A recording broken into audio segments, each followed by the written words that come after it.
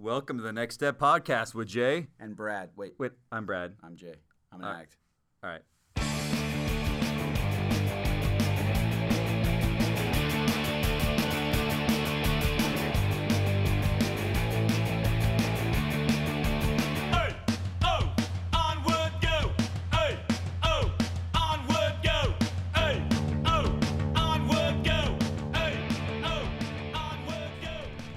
News, Jay.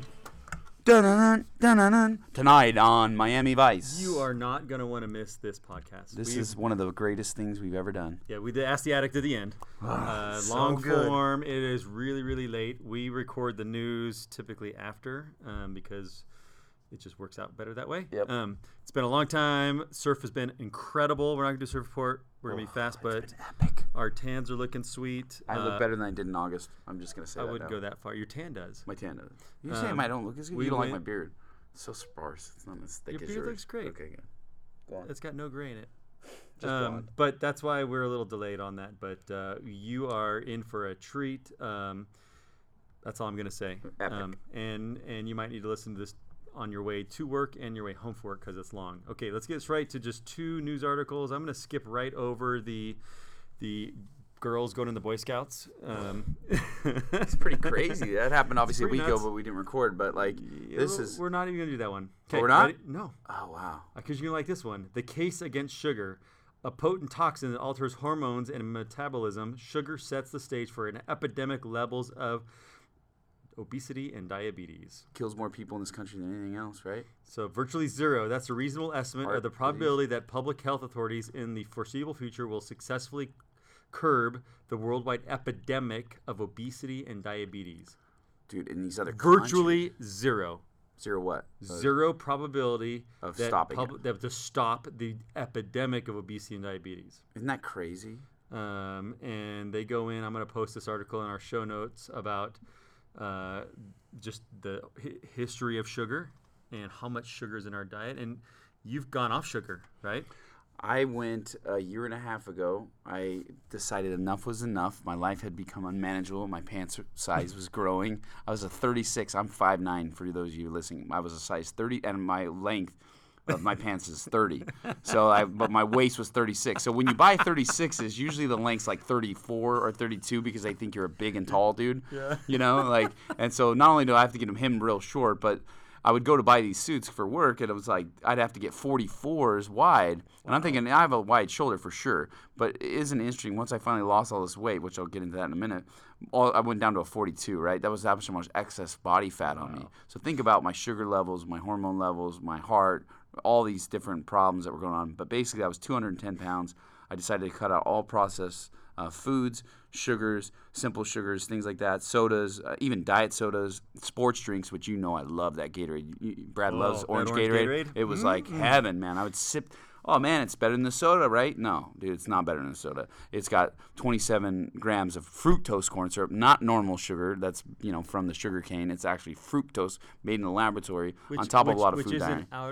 It's like against the law in some countries. Oh, most countries, fructose corn syrup is banned, like all Europe and other countries like that care about and they have the lowest obesity rates too as well. So go to Bison Flesh on Instagram and you can see. You got to go back a year and a half ago. I was pretty obsessed for a while. There's a lot of selfies, but dude, that guy, you were. Dude, I went. The transformation was insane. I went from pudgy to. But your withdrawals from not going sugar. Oh yeah. How was that compared? So to when I first withdrawals? so I decided I'm like an all in or nothing guy, as we all know. I cut a lot of things all at once. Like I cut the sodas at once. I cut the food at once. A lot of people do one thing. I cut gluten for my diet and dairy, and everything combined. Those first 2.5 to 3 weeks felt like I was detoxing from opiates like heroin and painkillers. It felt like I instantaneously got a flu, instantaneously had anxiety, instantaneously got dizzy throughout the day, memory failure, just overall headaches, just felt like death. So here I am, committed finally in my life. I've been wanting to do this for years at this point, but finally I commit to it, and I feel worse for doing it, and that's why people mostly quit, right? Yeah. And then, but I pushed through it, and like I told you before, that fourth week or third week, whenever it was like a bliss of energy and healthiness that like I hadn't felt in a long time. And I've been sober for years now from drugs and stuff. But that feeling that came later, the weight stuff was just an added blessing because the feeling that I felt, and even still this day where I'm not 100% perfect, I still feel so much better now. Well, that's my wife did that detox I told you She too. did a cleanse, and it. I've never seen her complain so much, and it was like she was relapsing off something hard, and it was just because she wasn't eating sugar, no soda, Now, all the fructose. it was crazy too, because and then she had so much energy after she went through that phase. It was really cool. Yeah, and it's crazy because then you realize how much sugar's in your other food. Like when you taste something that's sugary, you're like, holy, like I couldn't even. Like, if I were to have, like, a soda or just, like, an orange Gatorade, my teeth would probably rot out instantaneously because they can't handle it. Like, you know what I mean? You become immune. This is how many people are immune. This is why it's a worldwide epidemic. Oh, yeah. We're immune to it. If you count, you're only supposed to have a male, I think, a grown male is only supposed to have up to 30 grams of sugar. You know that's not, there's 3 times that in a soda. One can. So you're only supposed to have 30 milligrams. So anyways. So this is a long article. I'm sure you're not going to read it, Jay, because it's 5,000. But I've already read a bunch of stuff. 5,000 words. Whoa. Is it audio? You can if you have the right browser. You can do it. So read that up. What's it called? It's called The Case Against Sugar. Okay, cool. We'll put that up there. Okay, next one is this one I blasted out a while ago, and I've been sharing this nonstop because I work with a lot of high school and college kids. It's called The Scary Truth About What's Hurting Our Kids. And it says CNN recently interviewed this doctor, an author of iGen, and her interviews with Worried Me. They worried this author because she saw the truth you'd be facing in a few short years. Her kids are young. So this doctor started doing research 25 years ago, the generational differences. But between 2011 and 2012, she saw something that would scare her to the core. And that is the year when the iPhone mark went over 50%. And this is what the correlation was. This is the year that more kids started to say they felt, quote, felt sad, hopeless, useless, that they couldn't do anything right, aka depression. Number 2, they felt left out and lonely. And there was a 50% increase in clinical levels of depression between 2011 and 2015. And the substantial increase in suicide rate before. I'll give you more. I want you to look at the graphs, and I'll post a bunch of graphs. But if you look at those, Jay, look at that that's called a direct correlation. Yeah. Boop. Like right when it comes out, look at the rates of happiness, depression are directly correlated right when the iPhone gets out, and like not enough sleep. And then it goes through why is this happening? Why are kids more depressed? I drop our kids off college, and he's like, at every Ivy League school, their counseling departments are booked nonstop. They're hiring counselors like crazy because this generation is going into college more depressed than they're highly successful kids. Yeah. And so here's a couple things. Why is this happening? So this is this author, and I've seen this firsthand. When we went to school, and my generation is a little bit different than yours. Actually, you didn't grow up with an iPhone or phone, right? So when you and I went to school even, we didn't care what we looked like when we were hanging out with friends because we were the only ones that were there. So you can sit around in sweatpants or whatever. It wasn't and even it was blasted. done. It was done, right? Yeah. Not getting blasted. It's not going to be out there on Snapchat and Instagram forever And and where- passed where the around bullies at and your school repassed can around. Yeah, see. that's the next part. What about bullies? When we left school, the bullies were there. Yeah. Now they go with you. They're sitting there with No, your phone in your pocket. And then what about how many parties did we not get invited to? We had no idea. You had no idea. But guess what? Now every kid And then knows the one time you every would know, single- you'd be sad, Yeah. but it happened so you wouldn't know. Right, we'd go with like, oh, that one time, but it was that one time. Now every kid knows every time they're not invited to friends. anything. Oh, I didn't go to Starbucks. Oh, I didn't go to this. I didn't go to that. Right? And so it is just a non-stop barrage. Dude, it was hard for me, like in recovery, when me and Lexi first started putting our family back together, because you see all these, like I was depressed just from doing that same thing, looking at other families, going, man, they seem perfect. So adults are doing the same thing, I was like, but how much harder when you're at that young age? But then you're at young age, right? If it was hard for me as an adult, how is it hard for a 15-year-old doesn't even So get check it? out the number. Now, 1 in 5 children have mental health problems. 43% increase in ADHD. 37% increase in teen depression, 200% increase in suicide rate from kids 10 to 14. That's freaking So sucks. as soon as I read this, 200%. my 14-year-old son who's got a flip phone, I'm like, done. He's got a flip phone forever. Which, by the way, like, forever, is such a but- huge example because, like, obviously my son idolizes your son. He's 6. He's half his age, but under half his age. But, like, that's something that, like, I never want him. Me and Lexi, you shared this with me a while ago, and me and Lexi talked about it. And then she read something else similar to this, or maybe read it from our page. And she talked the other day. We're sitting there with the kids, and she asked them. It said our school had it. Like the school had something very similar to this, and said to ask your kids how they feel, about you being on the phone as parents. Well, that's the last thing here. They said all of that our kids are dealing with, and then they go home and see the parents, and your parents are just staring at their phone the entire time. I do, and I freaking hate it because it's like. It's not that you're doing it all day, but they only see you at the end because as an adult, your depression. That's what I used to see was my stepdad and even my grandfather come home. They wouldn't vegetate on a phone, but they vegetated watching football or baseball. Like it was always a sport. Yeah. And you could kind of talk to him, but it was very similar. Like by the time my grandpa was finally done with his day, which was a long 8 day, like he did everything around the house, he would, all this good stuff. But then when it was time to relax, he sat in the brown chair, ate his Haagen-Dazs ice cream, had his drink, my grandma would fix, and not Mormon, but watch this thing, but you could sit there and communicate with him. Yeah. Nowadays, like, you have to say, like, even my same grandpa, like, he has Facebook, and he's 80s, and what we in the family have noticed, like different levels of happiness, and he's always on it all the time, and even with me, like. It's just this is just hard because there's so many, like, there's been times where I delete, as you know, Facebook and Instagram. Yeah. I go back on there and find that, like, there was someone who reached out, and it's like, hey, I've noticed you're in recovery, I need help, and blah, blah, and I'm like, oh, this is why I need to be on it, and then I'll get back on it, and just for that one time, which does lead to some helping, but then it gets me sucked back in. And it's like such a double-edged sword. It's like, where do you draw the line? Because I read that other article that talked about the mind, hijacking the mind. But we asked Rusty, we asked Avery, I have a 6-year-old and a 4-year-old and then a little 18-month-old. But the 6-year-old and the 4-year-old, does it make you happy when mommy and dad are on the phone? No. First time we heard that because they're like, they don't seem like they care. It, probably, yeah. Yeah. And then we asked a bunch of other questions, but it made us like, holy crap. Like, but how do you stop? Like, I don't know.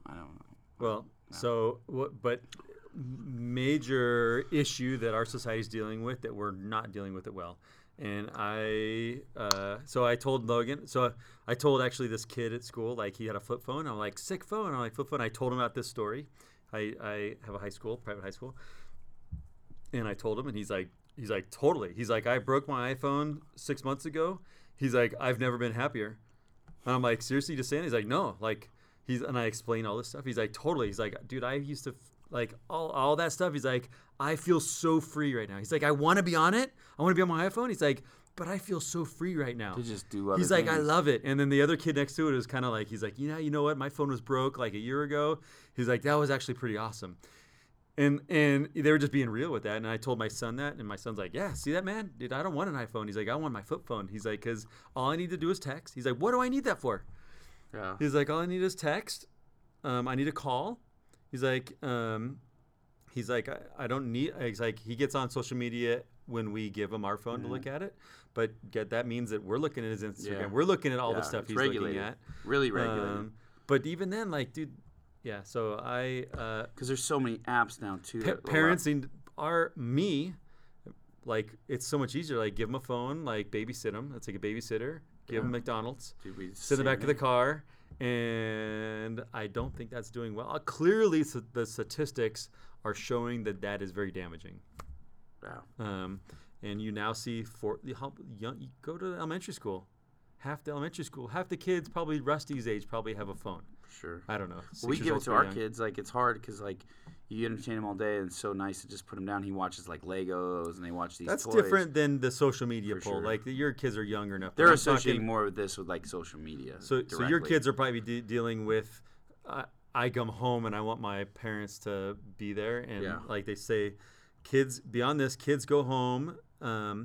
Children get served with digitally distracted parents, indulgent parents who let kids rule the world, a sense of entitlement rather than responsibility, inadequate sleep and unbalanced nutrition, sedentary indoor lifestyle, okay, so endless stimulation, I'm doing good at some of these. Technological babysitters, instant gratification, absence of dull moments. That's been like absence of dull moments. Like, that's where I found it the hardest. Remember I told you I was like sitting there. I deleted it, but then when you like I deleted it the other day, I was on it 2 days, like not even 24 hours later. I remember because I called last week. I'm like, I thought you were off of it. And I'm like, dude, the very next day I was sitting in line and I was waiting for something and I was just bored out of my mind. I'm like, what do I do? I have so many emails to respond.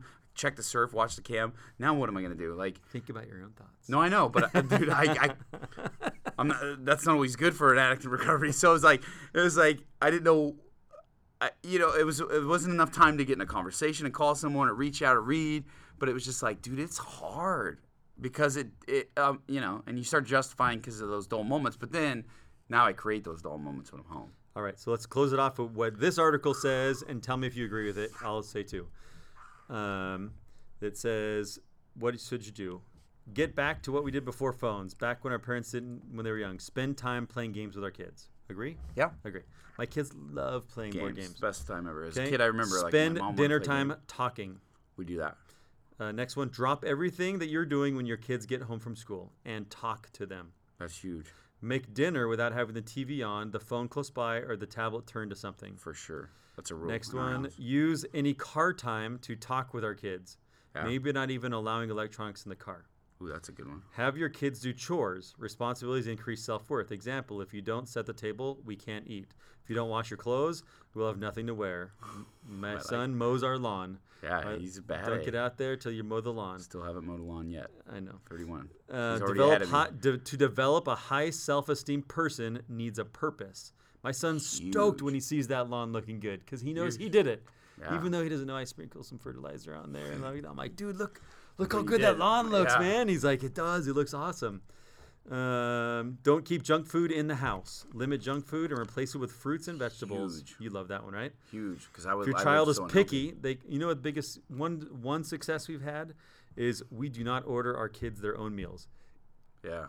We don't get them French fries and quesadillas when we go. Yeah. When we go to a restaurant, they eat our meal. Yeah, you can either have this or you can sit there. You can have this or if you don't eat it. And luckily, they eat adult meals. Like, even our kids are going to college, we still split meals with them. Yeah.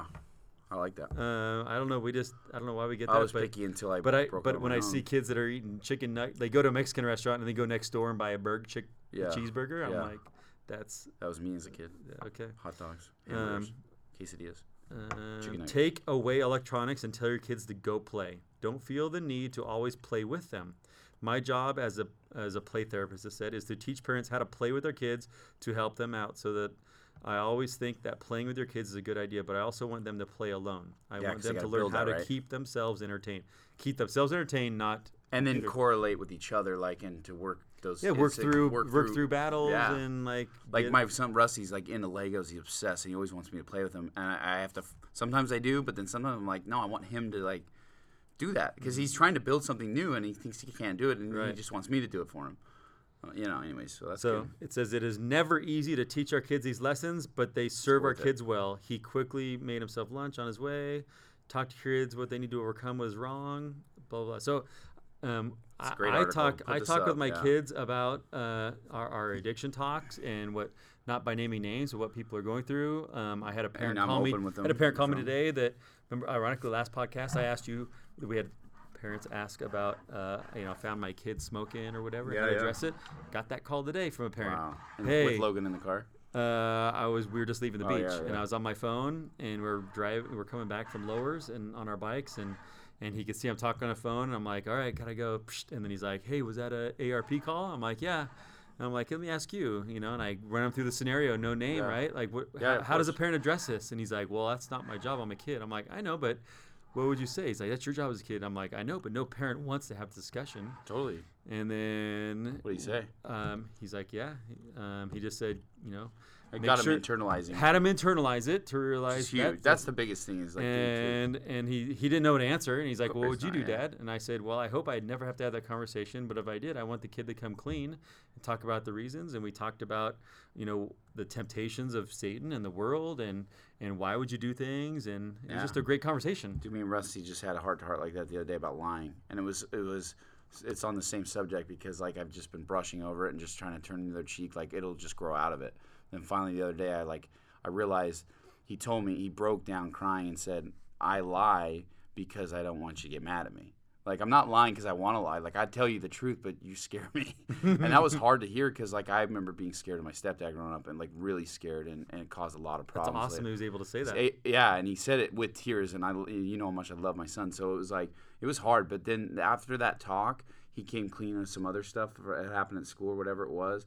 But then I just made him a promise I wouldn't yell at him anymore. And we left at that bond.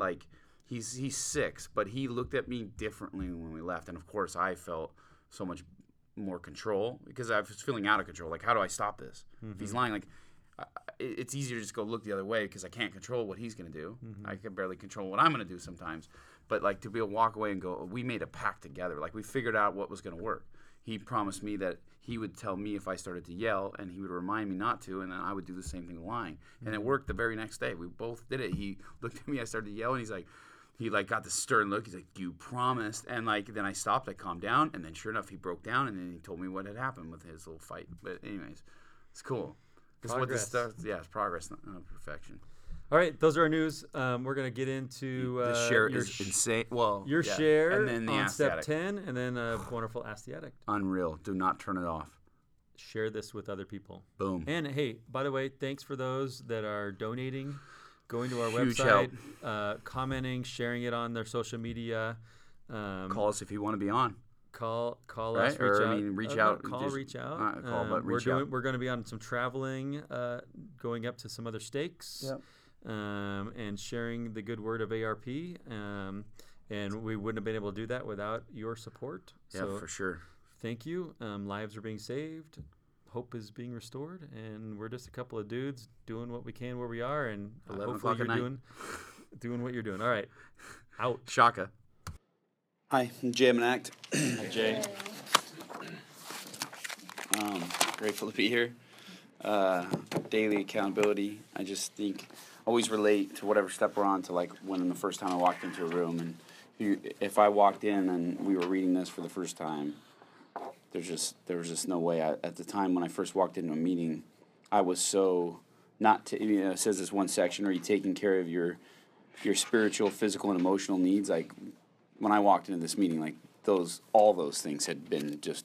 They were dead. Like my physical and emotional and spiritual aspects. Like physically, I was detoxing. Well, I was still on drugs my first meeting, but first couple. And, like I said, I've opiates, barbiturate, you name it, and whatever I could get my hands on. There was a few different prescriptions I was taking. But so physically, I was done. I was overweight. I was unhealthy. I was depressed. My mental health was gone, right? My wife had left me. I was sleeping on my mom's couch. We had another baby on the way. I had to drop out of school, which was such a thing that I felt proud of accomplishing, because I was like a kind of a high school dropout. So to be in college is a big deal. And then spiritually, there was no spirit. Like there was no connecting to Heavenly Father, like at all. Like it was gone. I could have church callings and I'd fulfill them, and I would love that type of stuff, and I loved going to church still. But as far as connecting with the Spirit, no, it was always enlightened by like some type of drug or stimulant. Really, I was just feeling that type of feeling. And so what I'm getting at is when you first walk into the meeting, you don't have to worry about the step that we're necessarily working on. But there is principles that can apply to you daily, right? Like just checking those 3 things. Like right off the bat, it's like, whoa, have I even been taking care of any of these things? Right? When I first walked in, no, all 3 of those things were checked off, in the negative. And today even, now 5 years almost in December into this and sober, there's still not all 3 of them are perfect. I was thinking, like my spiritual, I do things like this on church and stuff like that, but like, am I reading my scriptures daily? Am I making sure, I say my prayers, throughout the day, but like, am I like reading? Am I studying? Like, no. So that's what I love about this program is we get to reset when you come in here and you get to be honest with yourself. And then it can come out sometimes in your share like I'm doing right now, or it doesn't have to. You can just share about whatever you want to share about. But the point is that you come and you connect with something, right? So when I first came in, I just connected with the fact that there was 5 or 6 people in the room in San Clemente, and 2 of them had been raging, 3 of them had been raging alcoholics, and the other 2 were drug addicts that were, all 5 of them pretty much sober, and me and a couple other people that weren't, that were trying to get what they had. And they would just, that was it at first. I connected with that. I said, okay, if someone's been there, and then now, they shared some stories after a couple weeks, I was like, okay, these guys are serious. These guys do know what it's like to live in chaos, and now they're not, and they're happy. And they're happy to see each other when they walk in, and everyone's just, having a good time. I'm like, how can you have a good time in this place, right? This is miserable, the fact that I have to be here, and the fact that I have to be separated from my wife at the time. What I'm getting at is wherever you're at, it's okay, as long as you start making connections. and you don't have to rush yourself. This step talks a lot about what to do after you've done, the first 9 steps, but I think you can apply it right away by checking, these types of things. And it talks about forgiving yourself. And as soon as you do something wrong, if you were like me, as soon as I would use drugs, as soon as I would do whatever the action was that was contrary to the gospel, shame, guilt, then justification, because I couldn't live with the shame and the guilt. But I would shame myself and feel guilty, and to the point where then I couldn't do it. So then, then I would start being mean to other people. You know what I mean? Then it goes back onto the people who are closest to you. So right off the bat, you can come in here and you can feel, we testify that it's the Spirit, but you can just listen to these stories of people who have been where you've been and are saying that they're not there anymore. I don't wake up and take opiates anymore. It's been almost 5 years. When I sit back and think about that, that's insane. It was 7 years. I didn't live one day without it. And the few days I did throughout that 7 years, I was miserable. And if I had detox and I wasn't sick anymore, you didn't want to be around me. Like, you know what I mean? I was very angry and I was dry, And now I can be able to, I was just talking to someone today that recovery, it's just kind of crazy how it all, if you told me 5 years ago I'd be sitting right here, I'd be like, no. And then when I mean sitting here, I don't mean at the head of the table, because it's not the head of the table. I don't know anything more than anyone else in this room. We're all collective in here together as a group. But I just mean still coming and sober. Like, because when I first went to my first meeting, it was not. It was all about manipulating my wife to come back to me. It was all about whatever. It was some type of lie and manipulation. But now it's not. Now it's, I get to reset. I get to think about some of these things that we're reading here and going, I need to do better at that. And I've been thinking about that for weeks. When am I going to actually do it? That's how it started with recovery in the beginning. In the beginning, it was just like, okay, I just need to be sober. So what I'm getting at is this thing's a progression. And whatever step you're on, you need to be on that step. And you need to finish that step and then move on to the next one. If you don't have a sponsor, please stay afterwards. Please come up here. There are several people in this room that have finished all 12 of these steps that are willing and able and more than willing, then you will know to sponsor you. And they need it in their recovery as well. And that's how it works. And that's why I love this program, is that there's no one, in the church it's a little different where we have like leaders of callings and things like that. But the way this thing was set up originally is we're all in this together, right? And that's how AA was set up. And I think there's a divine principle there, and we should all feel comfortable to be able to talk to each other no matter what about anything and exchange each other's phone numbers. They don't have to be your sponsor to talk to them outside this meeting, Call each other. I relied so much on the recovery of other people in the beginning. And that's what you're supposed to do. That's how it works. And then you start gaining your own, and then it keeps progressing, And so hopefully that made sense. But I'm grateful to be here, and I hope that tonight that if you haven't shared and you've been coming, share. Like I said, it could be 2 words, it could be 1 sentence, it can be that you're angry and you're pissed off. I don't care.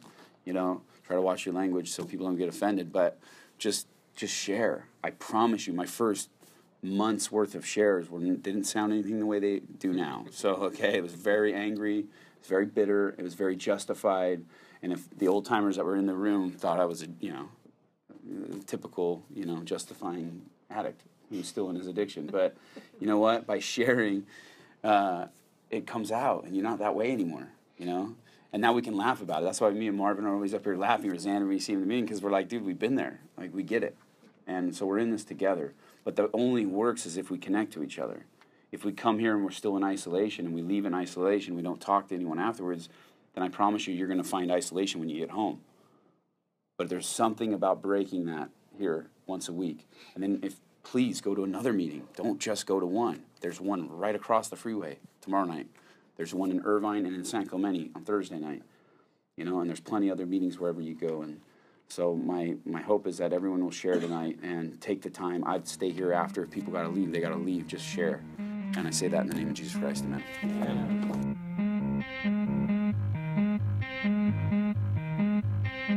Right, wrong, what to do. Someday it will come to you. Hostile Indians, we named a summer camp for you.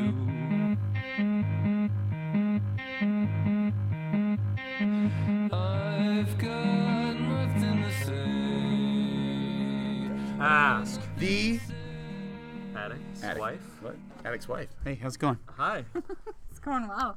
This has been a long time coming. Sorry, guys, it's taken so long. We had a lot of good intentions to record one last week.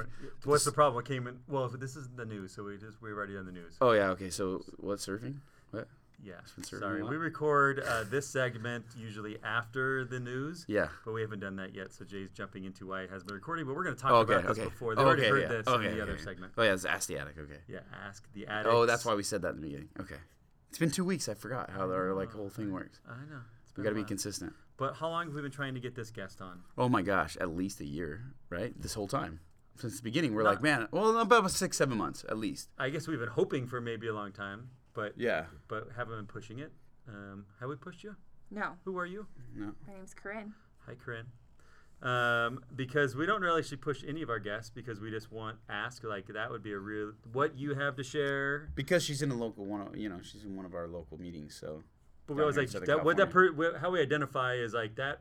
That would be a really You hear good a thing share in a for the meeting, you're like, share oh, that'd be so good. and your experiences, and the world needs to hear that. And we put the invitation out, and then sometimes it takes 6 months or whatever till someone's ready. Yeah. So when I heard about this, I was like, yes. Super pumped. Like we had someone like Brett, you got someone else, and we're like, Yeah. I'm like, nope. Yep. Put the brakes on that. I was like, We have already a someone for next special week. guest. That's how special you are. Okay, so you are not an addict. I am not an addict. Your spouse, which is a male, is an addict in recovery. Yes. And one thing, let's kind of go back in time. We kind of did some pre-talking before, but you knew before you got married to this gentleman that he had struggled with pornography. Correct.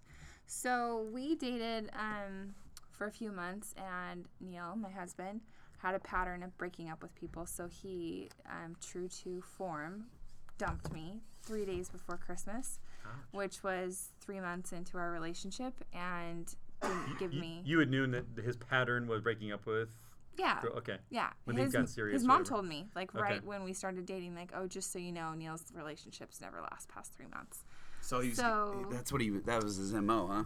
I guess so. And then he, You yeah, took that as a personal challenge, I bet. kind did, of. huh? I kind of did, Totally. yeah. It's like not with me. Not with Yeah. me. Well, you know what though? I was the first girl that he had said I love you to since like high school, like basically ever, for sure after no his wonder mission. I like Neil, because my wife is the only girl I've said I love you to. Well, Yeah. if Lexi was here, she would just be like, Jay's a You retard. probably threw that a lot, right? That's the easiest way. That's the easiest way to get him. All right, sorry. Okay. Anyway, Look what it did to her. Like she took on the challenge of breaking I the did. 90-day. I was like, curse. this guy is. I've got him hook, line, and sinker. But no, he. So he dumped me, and I was devastated. I really was in love with him, and he was professing that he was in love with me. I could feel it too. Like we just really were in love, and so I will never forget. It was like this snowy night in December. I kind of was like, seriously, like, what is the explanation here? This makes no sense. He was like, let me take you on a drive. And we went on a drive, and I will never forget these words coming out of his mouth. He said, I have a problem with pornography. And I just was like, wow, okay. It was very surprising to me, but also like my immediate response, it was almost like the spirit just came in, and I just had this like perfect peace and grace to be able to be like, okay, so tell me more. And I didn't freak out. And so yeah, we kept dating. So then you started dating again? You missed that part. Yeah, we did. Okay, So yeah. we got back together, I guess.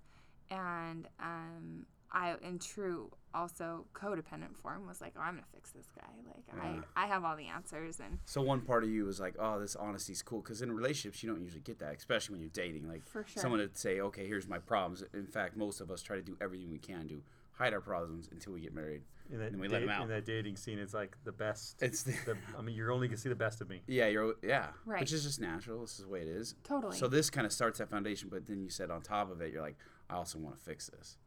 I Yeah, can fix well, this. and he thought he was telling me to just give me an out, right? Like, oh, She she's thought this she's was gonna run as soon sabotage. as She's Yeah. like, okay, cool. That's the good reason. All right. I'll get her out of Right, here, folks. and yeah, and then we just decided we would kind of keep dating and see what happened. And at that point, he had just started going to not ARP, but an SA 12-step meeting that a friend of his introduced him to. So he was brand new in recovery. Like, Okay.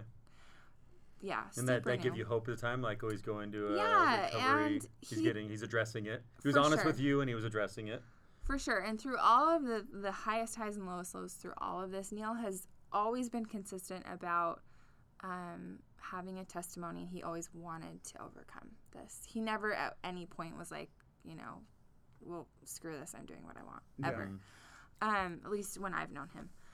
So yeah, we kept dating, and then, ups and downs, and he eventually decided to do an outpatient program, like a paid, very expensive paid Pre-marriage or post? pre-marriage. Okay.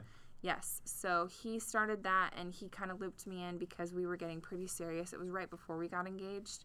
And then we got engaged.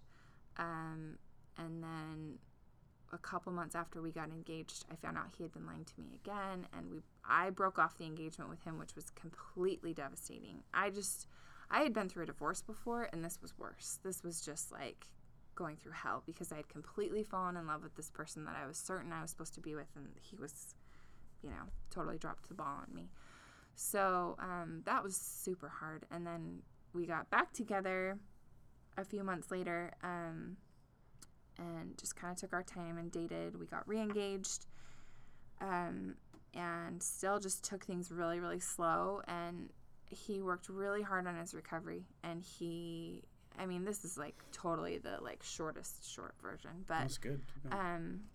but yeah, we got married in the temple, and we talked about this just a little bit before we started recording, but I feel 100% like he was worthy to be in the temple when we got married. He worked hard for that, and I kind of was like, okay. And I did this totally, I feel like almost any spouse of an addict does this, and at least I did it, where I was like, with the best intentions, promise me you'll never do this again. Mm-hmm. If you love me enough, you will never, Jay's smiling ear to ear because it's so ridiculous. But in my greatest intention, I was like, promise me that you will never do For this sure. again. And he... That That's probably gets said that's a by good- every spouse. Which is a good intention. There's Yeah. nothing. I'm smirking, just not in the sense that because it's funny. It's just because we all say if this hadn't been so severe with pornography, say it was just something else like anger or whatever, it would still be the same outcome, right? Because nothing's overcame just by a promise, right? We think that way. We read it. Sometimes it comes off right. I don't know, not to go off on a tangent, but sometimes we think we're just going to overcome something just because we love someone or For because sure. we want to. For sure. Sometimes these weaknesses take time, right? Well, and it And you had takes no more than just willpower. That's Yeah. the whole point of needing Totally. 12 steps. So he makes this promise. He's like, yeah, I'm not going to do it. And then you just are like, cool, we're good. Then what Yeah, happened? and I clearly laid out my expectations for him Yep. were not that he needed to be perfect, but that I expected him to be a worthy priesthood holder. Because But you were open. You were open because a lot of women aren't. To be honest, with me, I think about me and Lexi. She has a harder time expressing the things that she wants, and so it can leave a lot of room for. And I think some of the addicts that I've worked with are the same way, where our spouses are, sometimes pushovers. I don't know. More like Easy to manipulate. easier to manipulate. Yeah, almost because of their own faults of not being. They really have these same standards, but they have a hard time expressing it, right?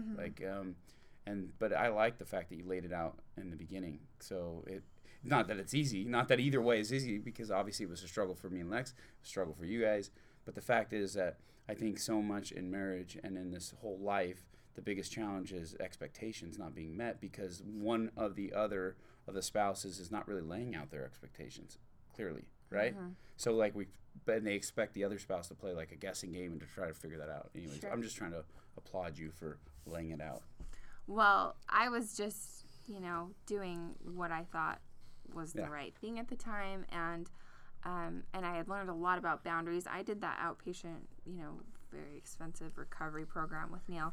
And When was so that? Wait, what? my side That was of before that, they got married. It was yeah, before you got married. before and then into probably our first year of marriage. So it was, I think we were in there for 2+ years total, like Like thousands of dollars. This is like basically paying to go to a meeting after rehab, like after the initial rehab. That's 30, 60 days, whatever. Yes, they're small groups led by a clinical therapist.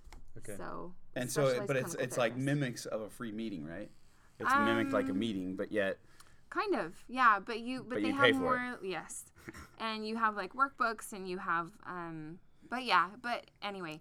So I thought that I was like so knowledgeable, and I had all these skills, and I knew about setting boundaries, which boundaries are awesome, and I fully support people having boundaries, and like you said, laying out the expectations. But I kind of thought like, oh, this is going to be the fix. If I'm strong enough in my boundaries, and if he loves me enough, like this is it. Yeah. And so I said like, I don't expect you to be perfect, but I expect a worthy priesthood holder, and I figured that if he had great intentions and I had great intentions. What does that mean?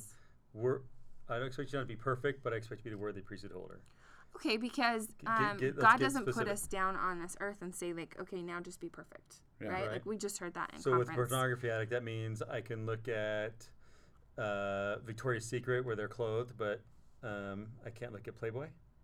I don't know what that means. I don't know what it means, no, and I don't want it to have confusion because there's a lot of rationalization and justification, especially with pornography. Drugs, it's easy if I'm taking a drug. Yeah. I'm putting it in my mouth, I know, or I've drinking. Yeah. I know, but we're exposed to pornography the other day, I think. Like, pornography, and the definition is anything that sexually arouses or, like, causes a peak of interest. Right, and, I mean, that for that matter, a pornography addict can be walking down the street and have lustful thoughts and get into their addiction in that way.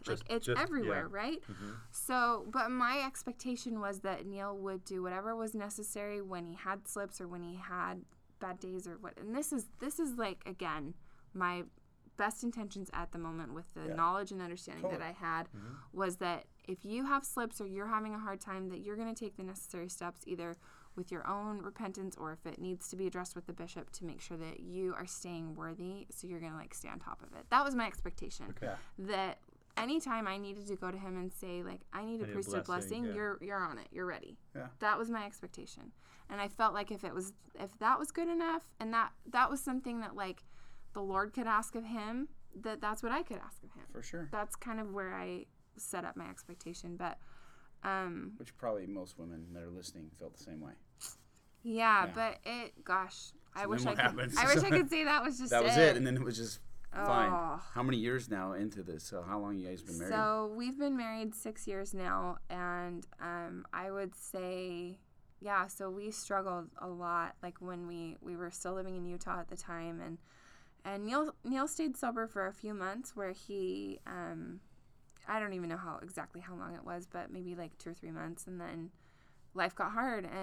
And one of the most powerful things I've learned about addiction of any sort is that it's pain management, right? So I used to take pain and stress management. Yeah, anything, boredom, loneliness, whatever. But you haven't learned to deal with life on life's terms. You've learned to deal with life in a way that like you just numb out with your addiction of choice. So and these are things that took me a very long time to learn, and not that it was that I wasn't good enough or that I wasn't... It wasn't personal on you. Yeah, I wasn't, like, satisfying him, or that I wasn't attractive to him, or that our relationship wasn't good enough, or that I wasn't cute enough, or I wasn't making good enough meals, or whatever. Like, I used to obsess about, like, what am I doing that's not... Taking it on yourself. Yeah, and that really, that has nothing to do with it. It's... life is super hard sometimes for everybody, and when you've learned to cope with hard things in life through an addiction, it's just too easy to go back to that unless you have the steps to show you how to not do that. And initially when I first came to meet, I was curious because sober is a term when you're not imbibing or getting high or drug, right? But then pornography addicts use the word sober. Totally. And at first I'm like, that's kind of weird because they're not. Right. But it's the same thing. Those in recovery for pornography, they associate sobriety no different than the alcoholic who's not drinking. So if they're not masturbating and looking at pornography, that's being sober as same with someone that's not drinking or taking a pill or smoking or whatever it is. Yep. And let me tell you that a pornography addict who's drunk on their addiction acts just like an alcoholic who's drunk on. So give Yeah. some It's some just- specifics of that, because we have a lot of people that aren't addicts, or maybe I think sometimes maybe they suspect someone in their family. Yeah, maybe a is, spouse is listening or a family member. and Sure. What Well, are I think some of we've those- all seen it. You guys have seen it when somebody's like entwining themselves into, one of Satan's traps. They just act different. They're irritable. They are super defensive. It's interesting that always happens, is Yeah. the irritability. Yeah. Like, Why'd you can you figure out why that is for you, Jay? no, I feel like, I don't know, maybe it's the internal battle within the individual, the addict who's using, but pornography or not, but especially with pornography, that, because at the time, sometimes when you use pornography, the addict's like, okay, it's justified because you feel this way, right? Like, well, if God didn't make me feel this way, or if I was born not having these struggles, then and you come up with all these different excuses to why you do. And then afterwards, though, then the guilt comes, right? It's very quickly, and some people, depending on where they're at in their addiction, it's rapidly. Sometimes, I could think back to a time where I didn't even feel guilty at all, let alone Right, 'cause you've until maybe at church the next Sunday, So that would be days. It wasn't right? immediate. It wasn't immediate, and then there were times like after my mission, like when I got this fellowship, the spirit was gone. I didn't feel guilty at all, and I was like just left to try to not do it, and there was no reward with or without it, because I wasn't going to meetings. I didn't even know about them. But it's interesting, the irritability that comes. Like Lexi can always know when there's a struggle, because usually, and I think that comes because the internal battle, right? We have this like battle inside the addicts, and I've said this before, inside of our minds. I think a lot of people do, but addicts especially, like we have this like, there's literally like two people inside of all of us. I feel like way for most people, but with addicts, especially if we've had this addictions for a long time, you're constantly, like we hear, like if you're doing really good, well, it's like then you start to get nervous because you're like, well, when am I going to fall? Because I've always fallen. Or sometimes you're just bored, and out of nowhere these thoughts come, like, and it has nothing. It's just because, and we've chosen to put these things in our life, and the adversary, like we've taught. That's why the strength in the youth is so powerful for youth. Is like, don't even go there, because if you go there, this is a lifelong battle to keep the door closed. Right. And then so that internal battle happens, and then we're just irritable. We just find ourselves more irritable with our loved ones. It has nothing to do with the loved ones. It's just you're walking on like eggshells in your mind. That then when any conflict comes up, it's like, whoa, like this is shattering my own conflict. Like, right? You're having an internal battle in your mind, and then when someone else tries to battle you for something completely different, you're like, whoa, I'm already having an internal battle. Like, I don't need your crap too. I don't need your crap too. Like, it's not even you're just taking it out. You're just like, you're already stressed because you're battling yourself all day long. Right. Do I come clean? Do I not? Do I try? Do I not? Do I give up this time? Not. And then all of a sudden someone tells you to do something else. You're like, whoa, like I can't deal with this crap right now. I'm like, but it's because it's all eternal. But you no don't one see knows that. that You don't see that. Yes. And pornography is so different, right? Because So different. with pills or with, alcohol or whatever, people are going to smell that. They're going to see it. They're going to see traces of it. For sure. Eventually you'll always see it. Yeah, and it's a little bit harder to detect, but it's not impossible. But not impossible, for sure. It surfaces, like the truth comes out eventually. But anyway, I don't even remember. So where do you go from there? So now you're in this 6 years marriage, but like so now you're finding out he's relapsed, he's struggling. Or what's going on now? Is you going to meetings? Are you going to ARP? Where are you at? No.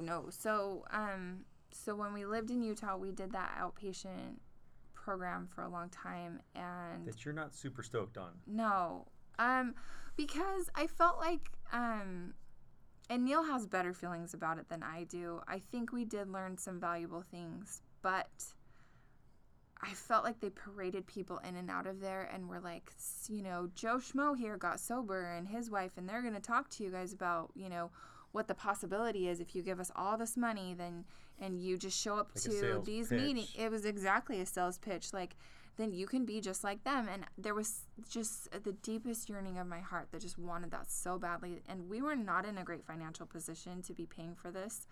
But we were like, there's nothing more important than getting this right. Because insurance is not covering that, No. right? I've heard so many people say, I will pay anything to take this away from me. Yeah, and Neil, again, like, we're sitting here talking about all these negative behaviors and everything. Like, you guys know Neil, and obviously I know him better than anyone except maybe, like, his mother. That I actually think I know him better than his mother. But no, he is good to the core. He will not find a kinder Such a good man heart. who just wants to do the right thing. He does, and he's so, there is not a mean bone in his body. He just wants to be good. He wants it so badly, and I wanted that, and I wanted us to be a happy family, but he just would, it was just like this just horrific cycle of I could see that in him, the desire to do the right thing and to make amends with me and but usually it came out because I would discover that he was lying. Oh, yeah. Almost always, because he can't stand being the bad guy. He hated being the bad guy. He hated me being upset with him. So he would lie. I would catch him in it, and then he would feel horrible, and he would promise me he would, it was just this vicious cycle. Yeah. And then he was just like, I just don't know how to not do this. Like, I just don't know how to stop. And yeah, to just make a long story short, like, things got kind of bad and intense and difficult to the point where I think we were really like, what are we going to do here? Like, what, is this ever going to get better? How are we going to ever overcome this? And I was pretty desperate. And my friend, Mandy, from the blog Vintage Revivals, had been really open about... VintageRevival.com. Give her a little plug. VintageRevivals.com or Vintage Revivals on Instagram.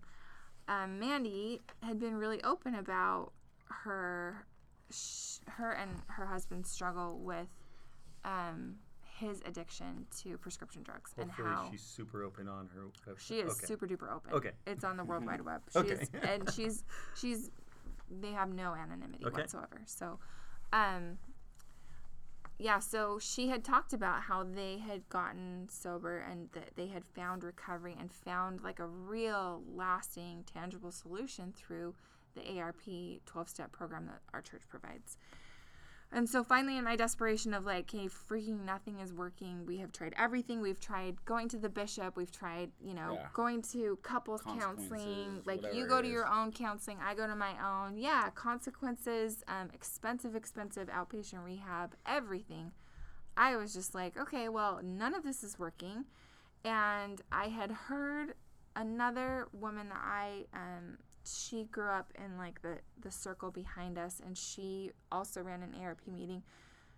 When I was, deciding whether I could marry Neil and if I could handle that challenge, she kind of had talked to us also about, I think you should talk to this one young woman that we meet with in our meeting. She has done the same outpatient program that you and Neil did, and she didn't have the greatest experience, and she feels really strongly that recovery shouldn't cost anything. And I remember that sticking out in my mind.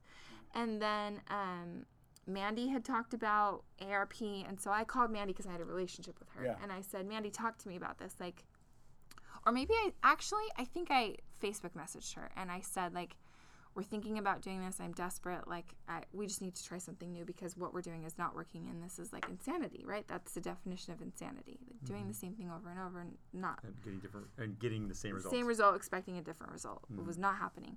And she said, okay, you need to go to an ARP meeting. You need to go to general ARP, not a specific like pornography for women or like men only pornography. Yes, Passage and then the is what spousal PASG, Pornography Addiction Support Group. And maybe I'm sure there are great groups out there that exist, but she said, I really think you need to go to general ARP. You need to go together. And so I was like, okay, we'll try anything. So Neil and I showed up to our very first ARP meeting in Sandy, Utah, and it was just us and the like senior couple who was called to that, as their mission.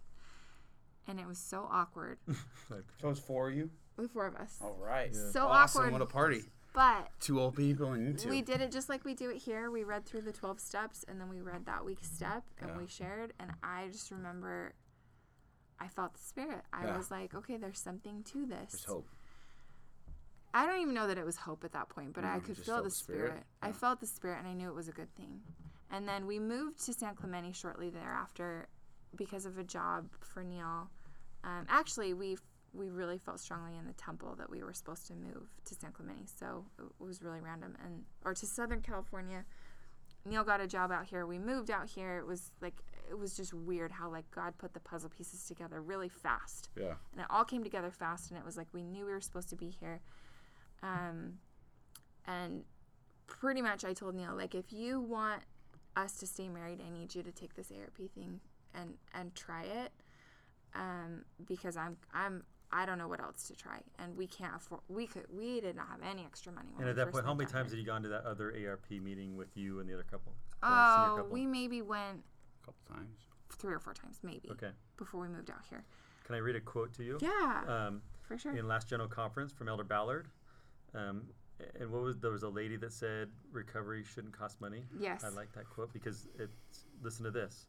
In some places, too many of our people are looking beyond the mark and seeking secret knowledge in expensive and questionable practices to provide healing and support. An official church statement issued 1 year ago states, quote, "We urge church members to be cautious about participating in any group that promises, in exchange for money, miraculous healings or that claims to have special methods for accessing the healing power outside of properly ordained priesthood holders." Wow. And I heard There it that at is. conference. I was like thinking, because I've heard So you say many that before, that applications. there may be really great groups and there are great therapists, but it's a area where it could be very easy to take advantage of people, and people are Right. very desperate, and they're Right. willing to spend and do whatever Anything. based upon whatever claims. And I've seen the miraculous healings through the atonement. We call it the 12 steps, but the 12 steps is really a walk through and applying gospel principles in the atonement Totally. for that healing. So when I read that, I was like, well, like that's a testament of what that lady said and what I've been kind of promoting. For sure. Yeah, so Neil started going to ARP in San Clemente and By himself. by himself. Okay. By himself because we couldn't afford. We didn't even know. Babysitter. Okay. Yeah, and like babysitter was expensive, and we were just like getting used to, and we were selling our house, and anyway, there are all these factors back in Utah. So he was going to ARP for a little bit, and then he came home and was like, "These meetings are good. I think you should try going to them with me." And it's funny because I was the instigator of that at first, but then, I just kind of had no desire at first. I was like, I'm just so burned out of you, like just relapsing over and over, and obviously they're not working because you still haven't figured this out. So I'm like, that's your thing and that's fine, but I don't need to be there. So you go ahead. Even though your friend suggested that you both go. Right? Yes, and, but it and was you felt also- something in the other meeting. I did, but I also was just like, You're just over. You're tired. I was. I There's was. a I was. resentment. I There's was a resentment. burned out, Yeah. and I was super Heck yeah. resentful. I hated everything about Like at this recovery. point, it had been years, Yeah. a lot of money, Mm-hmm. and A lot of and- broken promises, time, Yeah. Okay. Totally. hopes being crushed. Yeah, and I just was like, this is your problem, not mine, and you go right ahead, but it's like still not even working that well, so whatever. I was super bitter. And he finally convinced me to go with him maybe after a year Okay. of going, and he was friends with Jay and Lexi, and he had seen Lexi there, and that was part of the cell. Like, there's this There's cool other girl there couple. that I think you'll really like, and He didn't say cool guy. He said cool girl. Did you hear that, yeah. Lex? Everyone loves Lex. She said that today. She said that to me today. but even Lexi, with how cool she is, like, I went to the meeting punch her and too? I was like, well, kind of. I was like, I kind of don't really like any of these people. And I didn't share my first, 3 meetings. I just sat there with just, But this say exactly how you mad felt because you've face. shared this before. Oh, yeah, about What no. did you think when you were in that meeting? No, I Your just first was time. like, these are all a bunch of, we're all going to get together and, justify with each other, just how hard addiction is on us. And we're going to, Like you know. victims. Like we're all Yeah, like we're all, victims. it's like, you know what, bro, it's okay. You had a bad week. Me too. And it's fine. And just keep trying. And I just was disgusted with the whole thing. And even Lexi was so sweet. She tried to reach out to me. We hung out once, and I was just like, I'm not going to be friends with this girl. Who she and her husband think recovery's so great, and they're so grateful for addiction. I was just like, gag me. Good. I was so. So you heard in that bitter. meeting, I'm thankful for my addiction. Oh yeah, and I from Jay and Lexi, and I was just like, these people clearly did not go through what we went through, because if they did, they would never say that. Because I was just so bitter, and I wanted to punch Jay, because Jay was just so happy-go-lucky about recovery, and I was just like, this guy is just such a chump. He thinks Because they recovery were is there in so the beginning. great. So isn't that crazy? As she's talking, I'm thinking about, because I remember when Neil first moved in. I remember when you first came, and I remember obviously when I first came. But because you weren't there when I first came, right, and when Lexi first came, and Yeah. you didn't hear her, the irony is I felt the same as an addict when I first came. I felt the same way you felt. Even though I was being dragged there from a friend, I was going to manipulate my wife to not leave me. I was going there to try to do all this stuff. But deep down inside, I thought it was going to be just like you said. And I was like, well, I'm going to go to this meeting because I'd been to one men's-only pornography addiction a long time before this. But now I'm going for drugs, right? So I go, and I remember that other meeting where that's what it was like. It was like a bunch of dudes that are all still, no one had recovery, but the room was full. And there's people that are in their 60s and 50s that are talking about pornography, that they're still suffering. Yet they coming every week and they're trying to sell me to come back. I'm like, why would I come back? It's not working for you, and you're 50 or 60. And at the time I was, remember, 20s, like when I was going. And so the irony is like, it's crazy, but it's natural. Like I would have felt the same way if I were you. Like if I walked in, I mean, I felt the same way as an addict, let alone as a wife that, or as a spouse that's like love, just hopeless, really. That's the only word that comes to it, because then when you become hopeless, then you're just bitter, right? When I'm hopeless in my recovery or like addiction or life, I'm the worst person to be around, because everything's bad and nothing's going to work. And anyone who's happy, I want to just, but like, it's crazy because we don't know where we all came from. Because like, if you had been there when we first came, you would have saw a lot of Neil even said this, right? Like Neil told me one time after a meeting that when he first met me too, he thought But Neil had seen his story from a year before. He hadn't seen me. He saw me. He came in around me getting my first year chip. Okay. So like he missed that whole first 12 months where like, but he had said too, he's like, man, even when I first met you, I thought you were fake. Because like no one can be this stoked about life. But if you ask the people that were there that first 6 months, the furthest thing from happy, the furthest thing from stoked, the furthest thing from grateful. Like I was just like you. I was miserable. I was angry. I was all these things, but it was towards myself, towards God, to my wife. Like, it's just crazy that like we can. There's so many metamorphic, because now we're going to get into how a spouse can morph. So quick tangent, because we're talking about therapists, and I was talking to a spouse of an addict right before this, and she kind of had she exchanged some words with a therapist that was on a podcast where she was like, I don't like it when you call yourself addicts. Like once you've got sobriety, you should stop saying that. You shouldn't play yourself. Yeah. And she was like kind of pissed at like, why would she say that? Because there's so many reasons and power that come from someone sharing in a meeting, self-identifying. And not only that, she's like, if my husband hadn't have heard that guy and that guy identify as an addict, that they were where he was, he wouldn't be where he is today. For sure. And I had to explain. I'm like, well, first of all, most therapists aren't familiar with 12 steps. They haven't seen that. They're not trained in it. Taught that in school. And identifying as an addict, because I've been a student of this, is not about you. It's about that other person. It's also about you, keeping you humble. Yeah. But it's equally and sometimes more about someone else. And you're being selfish by not sharing. That. And maybe you don't need to be like Jay and your friend and be public outside of a meeting. But inside those meetings, there's a specific reason why addicts identify as addicts. Right. And share a little bit about their history, because then it could connect with you. Like, you'll probably go on to say that you kind of learn more about his story. But your first impression was, this guy's happy-go-lucky, thankful for an addict. I want to punch him in the face. Yes. Yeah, where does it go from there? So, for those listening, that probably who knows how many hundreds of, like, to be honest, like people that are listening right now that are addicts or spouses of the addicts that are feeling the same way. Maybe they're identifying with just hearing the story of your husband trying all these different things and it not working.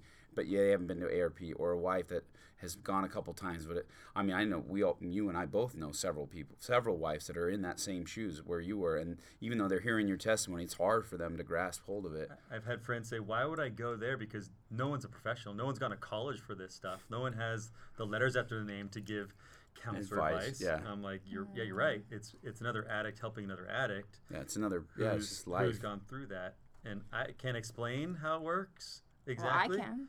Okay. Yeah, go from where it goes from there. Okay. So, well, I think you all could if you just opened up, Yeah. But For sure. we have the answers right here. I know. Yeah. We'll get to that in a second. But so yeah, Neil went for a year. He finally got me to go. I came the first few meetings, just didn't even share, because I was just like, I hate you didn't everything share at all. about this. I hate recovery. I hate that these people, half of them are lying. I'm sure of it. Neil, I felt like was lying. Because your best friend, your spouse, had lied to you. Yes, and because it just felt fake. I was like, this is Yeah. just seriously the most disgusting, worst thing. It ruins families. It ruins lives. Why is everyone so happy about this? Yeah. And everybody's just like, I was disgusted with people who were ruining their families' lives and yet coming in and being like, hey, you know what, man? It's okay, me too. Like, just keep going. I just was like, ew. But, like, thank goodness that the Savior is so patient with us, because he still, in all of my bitterness, somehow broke through that and helped me to feel, I feel like my heart was in like these layers of ice, like just thick ice, like layer after layer after layer. But somehow I still felt a little bit of that, like the light pierced through that a little bit. And I knew that there was something good there, and I knew that I felt the Spirit, and I wanted that so badly. So you were kind of pissed in the first few times. You didn't go for a while. What brought you back? Well, so I went 3 or 4 times, didn't share anything, and then my first few shares, Jay was there. I was like, so you've gone consistently though. Oh yeah, she started coming with him almost every week.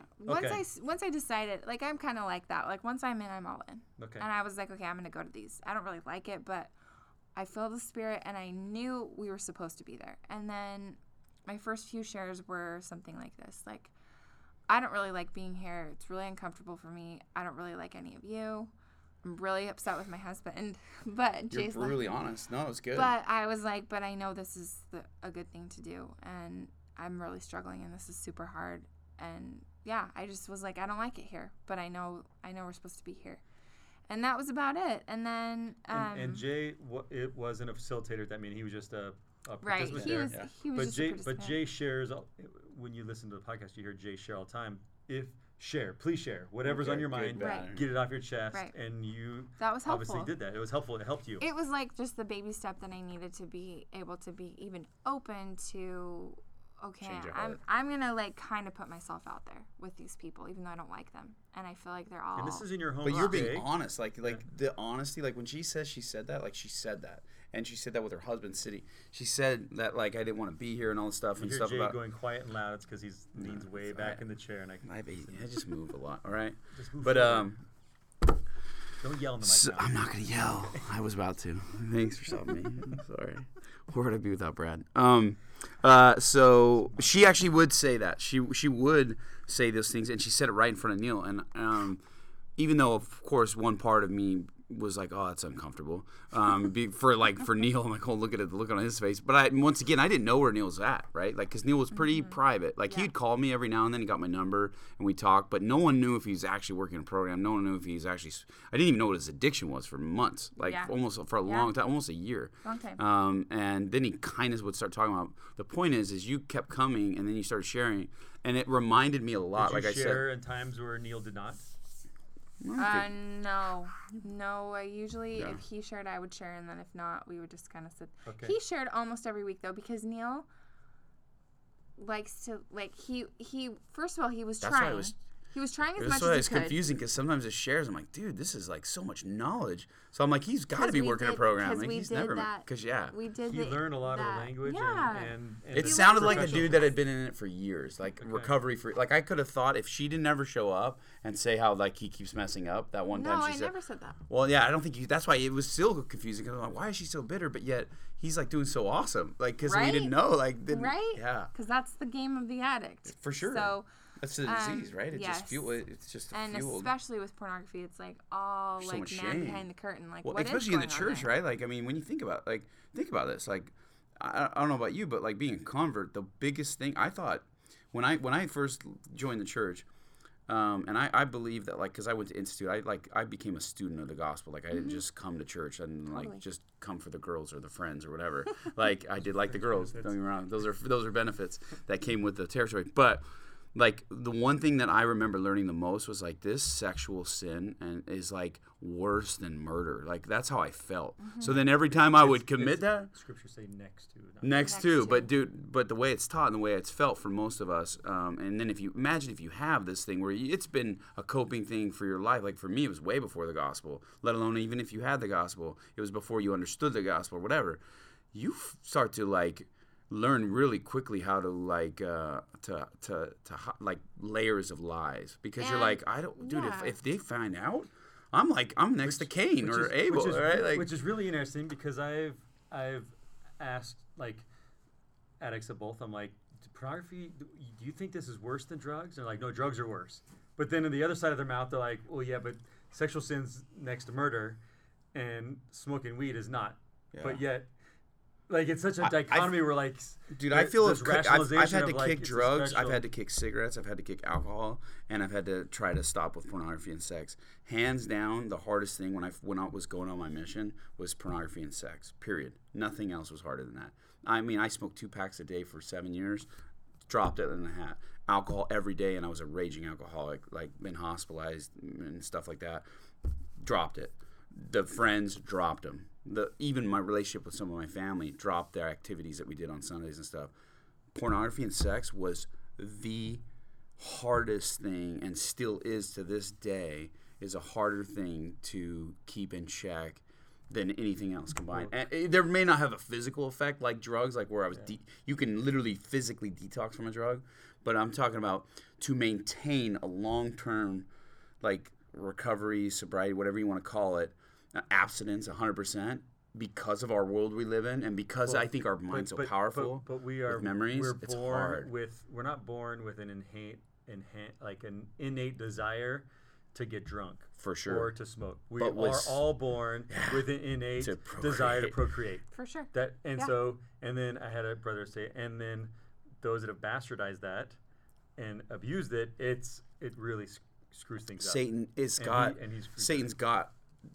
It's like Why he use takes that so much. Exactly, and then that comes off when we say it. I'm sure for a spouse, like you saying, when you hear someone like say that, and back in the beginning where you used to be, where you're not anymore, where you're like, oh, that's an excuse, and you're like, I wish it was an excuse, because it becomes such a, it's just not. Like you said, dude, it's the adversary knows all these things, right? Like he's the only one that didn't pass through the veil, right? And all of his followers. So he is using everything he can. And anyways, but just go on. That was a tangent. But so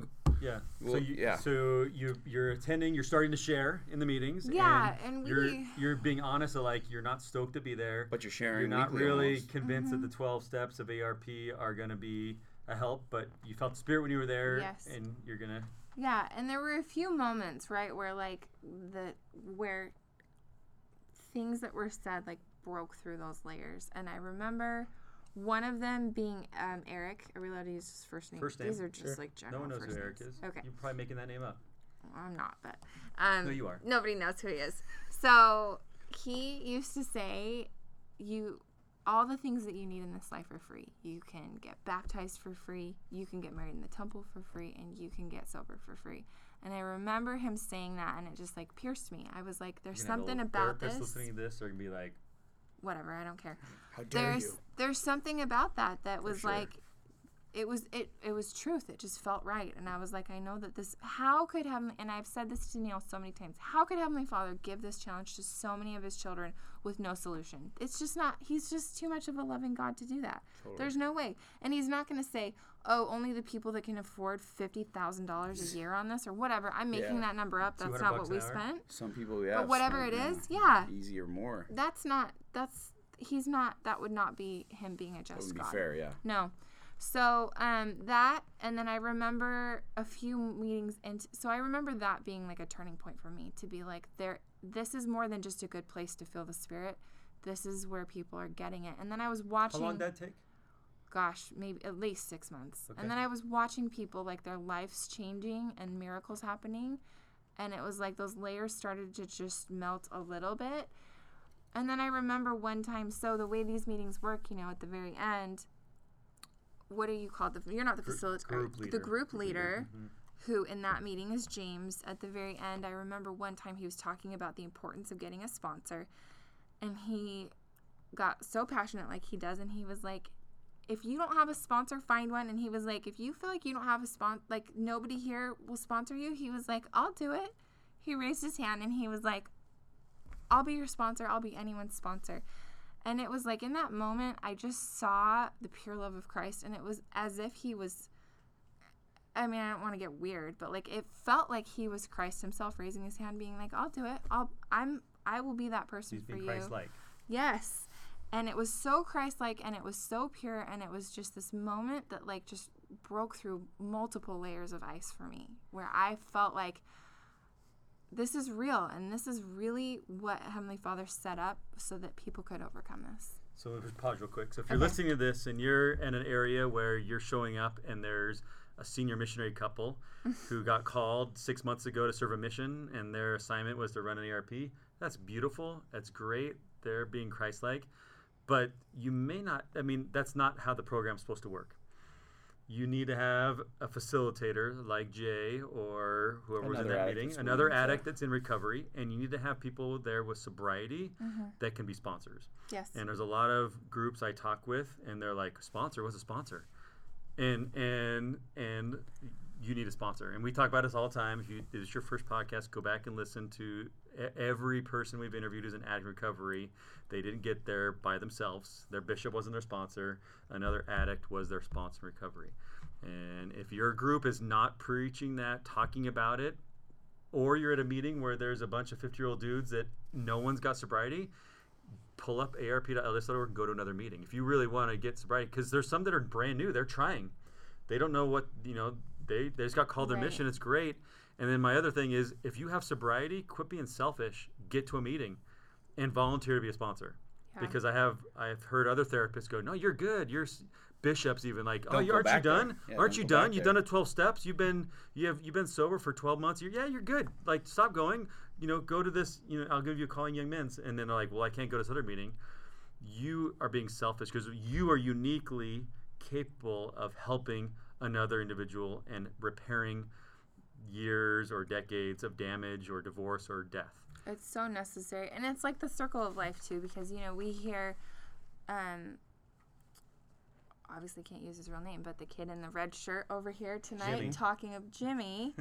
talking about some of his struggles with the same addiction that Neil has, and just like some of the raw, like I was trying to drive to an SA meeting and then I saw this trigger, and he's talking about those things and I can hear Neil saying the same things, and it's just like, it really humbles me to hear other people who are in the situation that we used to be in, and it makes me grateful. Well, and it's so helpful for him to hear you Where or you're at. Neil share. It is I the get circle that. of, And then if you're, I guess one other point too is if you're, I'm no expert, right? But I've always wondered, like, why is there this passage? Because the ones I've been to and ones I've heard about do seem, and there's probably some working groups that work great, and there's guys with recovery in there, but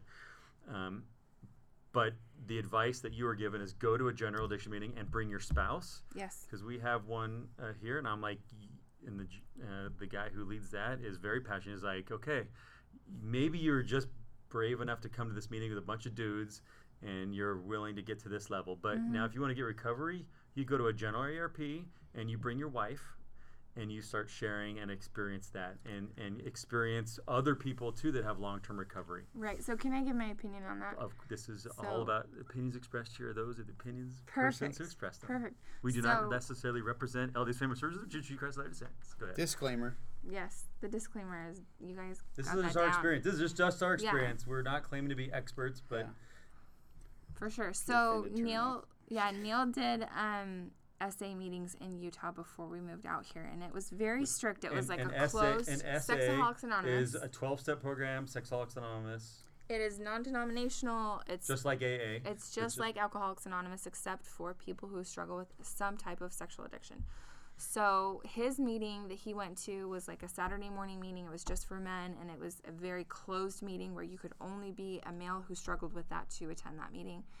And so he went, for months, maybe even years, and I was trying to do the right thing, so I would support him in that. But there really was a lot of like resentment that I built up because there were all these secrets, right? And like he would share with his buddies, and it was like his recovery buddies, and I never knew what was going on with him, but he was sharing it with them because he could trust them. You knew he was sharing this stuff, but didn't know And what. he was calling them, and he would like bail on me if one of them called him, and like we'd be in the middle of a dinner and he would like step out to go take a call, and it was just like this like secret society of like all of these secrets and secrets are the lifeblood of addiction. That's one of those like sayings that you hear, and it was hard on our marriage, and I think that maybe for some people that works. For us it was a struggle, and there were things that he liked about that a lot, and I think that there are things that he'll always feel grateful for that he learned there, but ultimately that wasn't enough because it didn't utilize the atonement of Jesus Christ. And he brought me once to like a weekend. They did like a little weekend retreat for all of the spouses or family members of the people who were going to that Saturday closed meeting for just men. Awkward And as he, that. you know what? It was, I Seemed was weird 'cause, past, well, here to Not back. just for you, just for all those spouses. Like, Well- think of all. They probably felt some of them the same way you did. I don't know, No, but to so- back way up, I remember the shame and just awkwardness that I felt the first time I walked into that outpatient program that we've talked about a little bit here, where I walked in and it was just a room full of men who struggle with pornography addiction, and I just felt like it was like I had like, you know, ants crawling on my body or something. I was so uncomfortable. And then as you do more and more of that, you become more like, okay, actually these are just normal people. And so I had gotten to that level where I wasn't like completely weirded out about being around addicts, who by the way are just normal people. And so when I went to semi-normal, when I went to that weekend retreat thing, I was weirded out though, because it was like people were in there doing a share, which I had never heard before, but they were saying, Because this is your first time hearing like first a type time of to share. any type of a 12-step meeting. Yeah.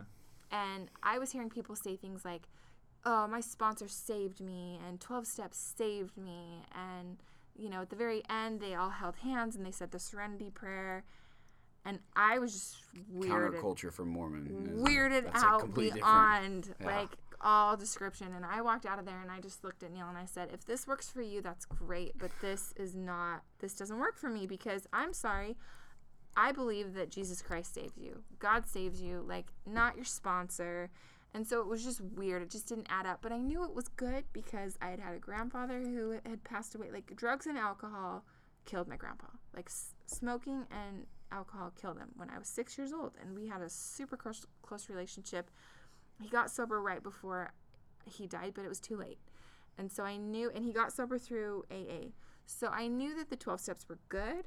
And I wanted to support Neil, but it just like, there was just a disconnect. They're very different from the church culture. So- like I but- went to one in my early recovery, and even me being as raw as I could be and worldly as I could be, not that I didn't feel comfortable. It reminded me of going to, when I was in high school before I was Mormon, going to born again churches. Like even though they're very non-denom, whatever, they do a lot of similarities because obviously Bill Wilson was influenced by a Christian group, like the holding the hands, it's a prayer. It's this very like. There's a lot of good things from it, but anyways, it's complete. What I'm getting at is completely different from the church in every aspect, as far as like. But not necessarily because we. Oh, for because sure. A lot of like we people, never hold hands and say a prayer, That's true. Never. There's some things that are different. or So, road it's not- presentation prayers. Like we barely, It's not correct to say the 12-step AA or SA is completely different. No, the but No, it's it's culture actually is a little it's different. actually very similar. And Yeah. here's the thing is And that To a I degree. think It that depends on what you're talking about. An AA meeting, they're saying the F word like every other meeting, like, Yeah.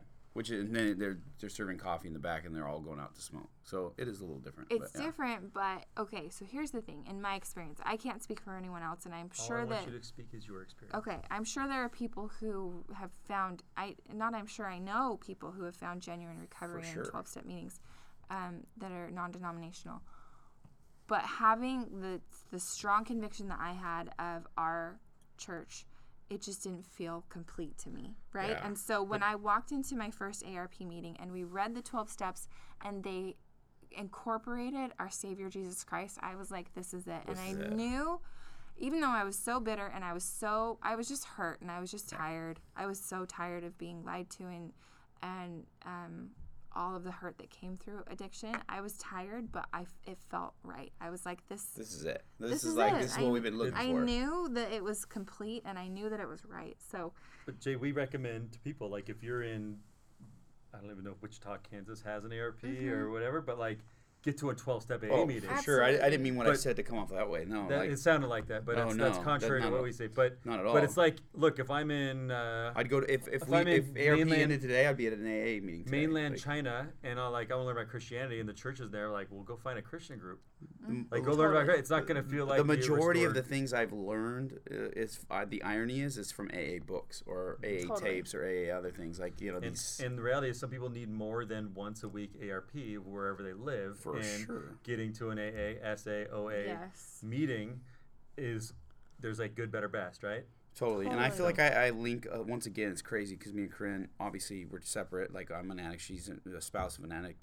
And yet, we both came to the meetings with the same feeling. But then also I found too that like, because I had friends were like, hey, you're a serious drug addict. Like, all right, I was abusing drugs for most of my life, and they're like, you need to go. At the time, there was one ARP meeting in San Clemente, and they're like, you need to go to another meeting if you want to live.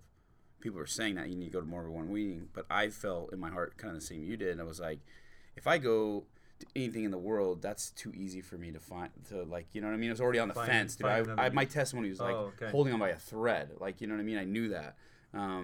And any influence from the world at that time, in any aspect, not like it was done on purpose, it's just anything, it was enough for me to go that way. Go to a meeting and like I'll light up with a cigarette. Or that, and then on top of just the fact that like maybe let's keep this, maybe because they're higher power. Well, that could lead me to being like very justifying leaving the church. You know, I was very nervous about all these things, so I felt the same way you did. I was like, if God, I remember thinking this because a lot of friends in recovery were going to meetings 90, every day, and I was going to once a week. Okay, and I was just as gnarly as they were, and but I felt in my heart, I was like, if this is if this is where the healing is going to be, like the Lord, it's in the church too. Like, you know what I mean? Like what I'm trying to say is like with the manna, and they were given a little bit of bread, right? But that sustained them. I felt like as low as my testimony was at the time, I felt like even if it was once a week, the Lord was going to make that hour and a half be enough to get me to the next Thursday. Thursday. You remember one of my first questions to you was like, when I see in the movies, people are like, I got to get to a meeting. Yeah. And I'm like, what do you do when that happens? And you're like, I got to wait another week. Yeah, and I thought that was crazy. I was like, I had to subsidize, like, and the Lord inspired me to subsidize and read and books on tape. Like, I was always... You big book, you were... Every day, like I was listening to either the Big Book online, like I had bought it on iTunes, or it was listening to Joe and Charlie tapes, which are, history of AA, or it was ARP, or it was something that had to do with recovery, because like there's no way you can not have it daily. Like, and your sponsor, how often were you talking to your sponsor? Pretty frequently, but I had friends in the program. But the crazy part is like we have a lot of parallels. As much as you wanted to punch me in the face when you first came, like we have so much.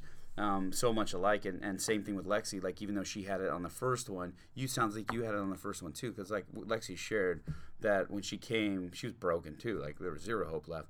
But then, and only came, I think, because the therapist said, "Why don't you just try it before you throw in the towel? Try everything first." Yes. And so she went in, and same thing. It was like, whoa, maybe this is it. And then like, it's nothing's personal. Because as a spouse, even me as a spouse, if Lexi does something to me, I take it personal, right? It's natural. We all do that. But you find out, like, whoa, maybe these people have, like, this is, like, way above my pay grade as far as understanding, like, what they've been through in their life, Neil, I know some personal things about Neil. The life he's had is completely different than yours, just like me and Lexi. She was raised in a perfect little Mormon family, and I wasn't. And there's a lot of things that have, like...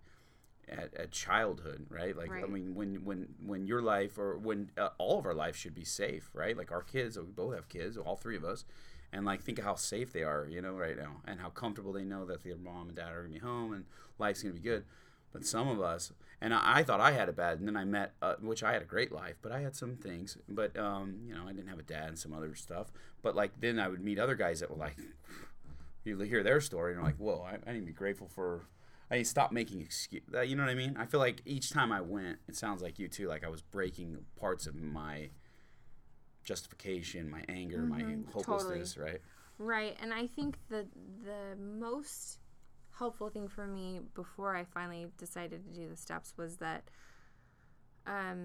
when I heard people share, it broke down that, like, bitterness that I had toward Neil too, because it's so easy to build up bitterness and resentment toward your spouse when they're hurting you over and over, and you're just like, seriously, what is your problem? And like, why can't you stop hurting me? And if you really did love me, like, you would just try a little harder, you would figure this out or whatever. And then you go into these meetings and you hear people in all humility, like, breaking down and just talking about, like, I just want to stop and I just can't, and I don't know how, and I don't know what's wrong with me, and I feel so worthless. And I hear those people, and I see them the way that God sees them. And it was like that transformation started to, which you described as a miraculous transformation. It was a miraculous transformation. To yourself. Well, and I even remember sharing too, where I was like, I know this is a good thing, and I feel the Spirit here, and I feel like I'm learning compassion, and I'm learning. Yeah, your share started to change. To things Yeah, like that. they were changing, and then I also would say things like, I don't think I'll ever be able to say that I'm grateful for addiction. You'd always finish with something like that, but but I am trying. grateful to be here, and that there's something better than just feeling like I'm sitting at home just hopeless with no solution. And so those things started to change for me, and I felt like I was having a change of heart. But really the turning point in all of this was a little over a year ago, actually, in September, when Neil had his last relapse. And I just was like, I remember, I don't know if you were there, Jay, but I came to the San Clemente meeting and I cried buckets. Like, from the beginning of the meeting until the end, I just sat and sobbed. Like, tears just rolled down my eyes, and I had just found out about another relapse, and I was like, I just don't know how many more times I can do this. And I was broken to the point where I remember thinking, I physically feel like I just got ran over by a semi, and I just don't know how many times my body can get up and like do it again. And I just couldn't even speak the whole meeting. I was so hysterically I wasn't making noise. I wasn't like sobbing like audibly, but I was crying. I cried the whole time, start to finish. And I called a friend. Was Neil there with you? Yeah. Okay. And he didn't say anything either, because I think he just felt so bad about what he was putting me through. And I called that same friend, Mandy, and I was like, I just don't know what to do. And she was like, well, are you doing the steps? And I was like, not really. And I had just kind of dabbled in the steps a little bit. Were you thinking, like, why would I do the steps? Because I don't have the problem. No, you know what? I thought that for a long time, but I had kind of gotten to the point where I had heard a lot of people say, like, if you want to change, you got to do the steps. And Mandy had said that, and even non-addicts or spouses. You've heard that? No, or? that time we didn't have a lot of spouses. No, there really Lexi weren't spouses. There She's really just now weren't. doing Yeah, it. there Okay. really weren't. So you just spouses. heard the statement: if you want to change, do the steps. That, and then James would hit that. Mandy was always very passionate about, like, I don't care if you're an addict or you're not. Everyone needs these steps, and if you want the change in your life, you need to do the steps. And I had heard her say. Where did she say this? To you personally, or she? She had said that personally. She writes it on her blog. Okay. She just is open about it, Yeah.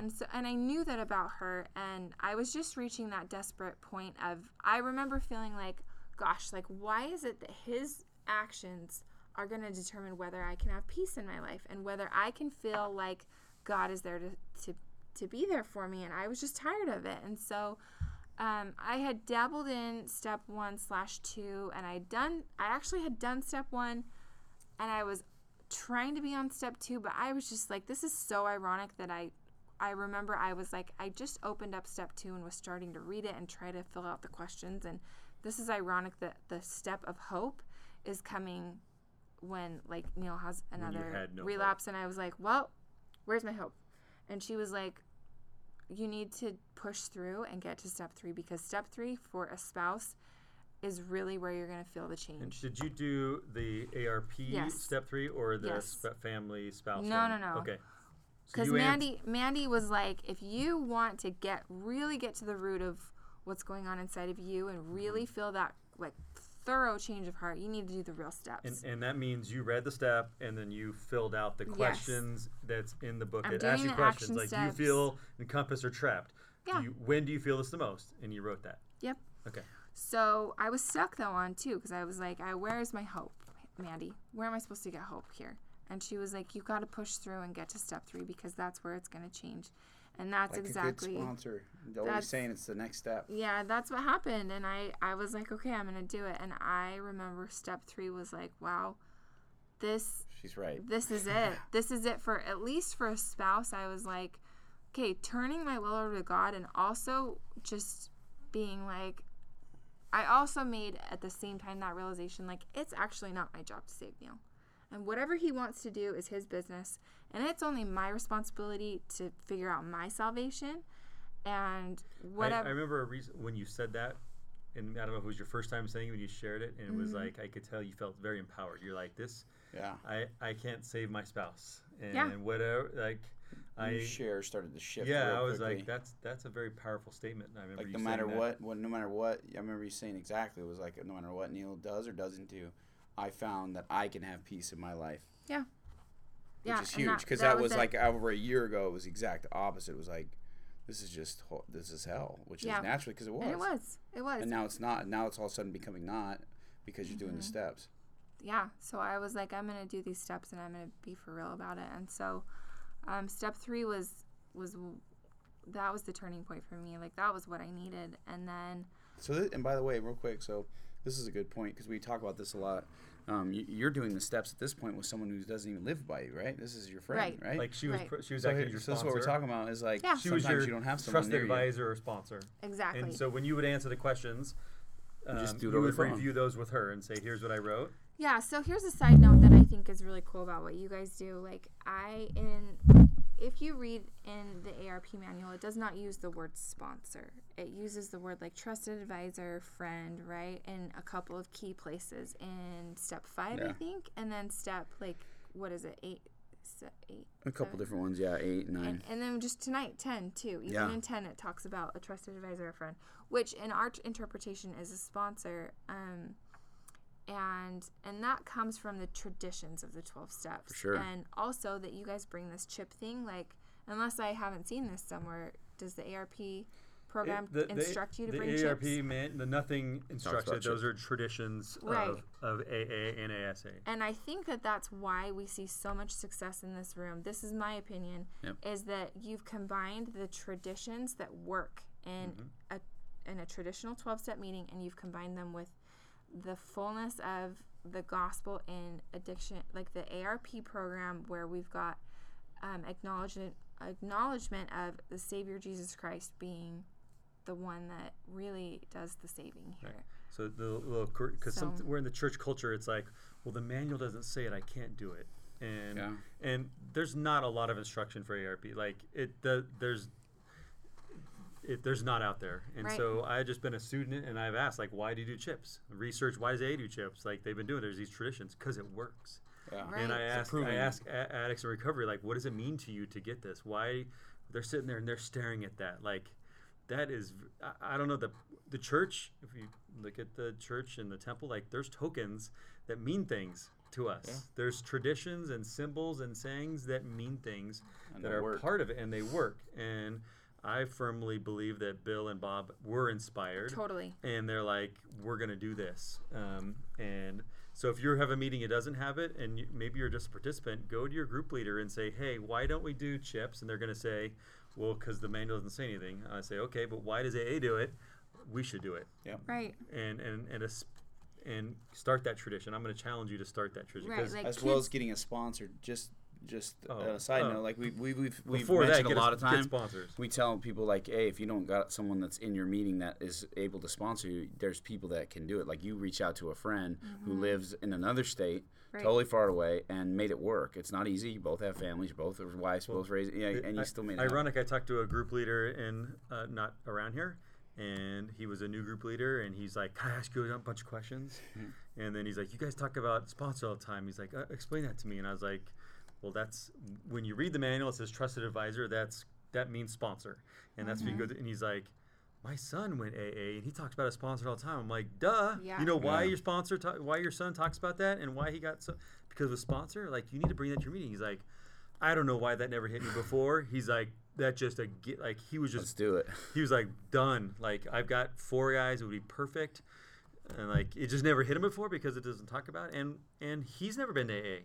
Yeah. But it does talk about it though, because like, so, you know, it step says 5. it says trusted advisor is what the wording it just is. doesn't use the same word. But Yeah. like step 5 was so powerful for me in a completely different way than it was powerful for Jay, because like I sat on step 4 for forever because I didn't want to write down all my crap. And then I finally was like, I just need to do this. Like, it seriously, whatever Mike said the one time on his podcast about like it takes 93 days for someone to do it, like 90 days to worry about it and 3 days to actually just sit down and get it done. Yeah, mine was like a year. That was exactly what happened James to me. harassed me until I did. Well, I worried about it for like Yeah, same seriously here. forever, and then I finally, it took me 3 early mornings and I was done. Oh yeah, to actually do it I once woke you're up at 5 a.m. 3 days in a row and did it for a couple hours. once you finally had enough with like that feeling of worry, you're like, okay, I just gotta do this. 'cause Yeah, I sat down. Either and, way, it's gonna either work or not work, but I'm gonna be done. Right, and it was done. And I remember Jay talking about so many times, like he felt like he got ripped out of the water. Like that I was, could breathe again, yeah. Yeah, and I had that expectation, And when I did my step 5, I went to my bishop first, and then I went to my sponsor or trusted advisor. And when I went to my bishop, I'm going to be honest, like, I felt kind of awkward. Like, I felt like it was kind of awkward. But I was like, I know this is a good thing, and it's good for me to, like, flush this stuff out and just get it out. But then I sat down with Mandy, and we went we went through every single thing, all my fears, all my resentments, and all my misdeeds. And as we went through those, like, we got to my fears, and there was a fear on there of, like, I fear that someday I'm going to die, and that, like, I will not have squared with God on all the things that I've done wrong. And I just, like, started crying and was like, I don't fear this anymore, because I had taken that step to go to my bishop, talk about everything.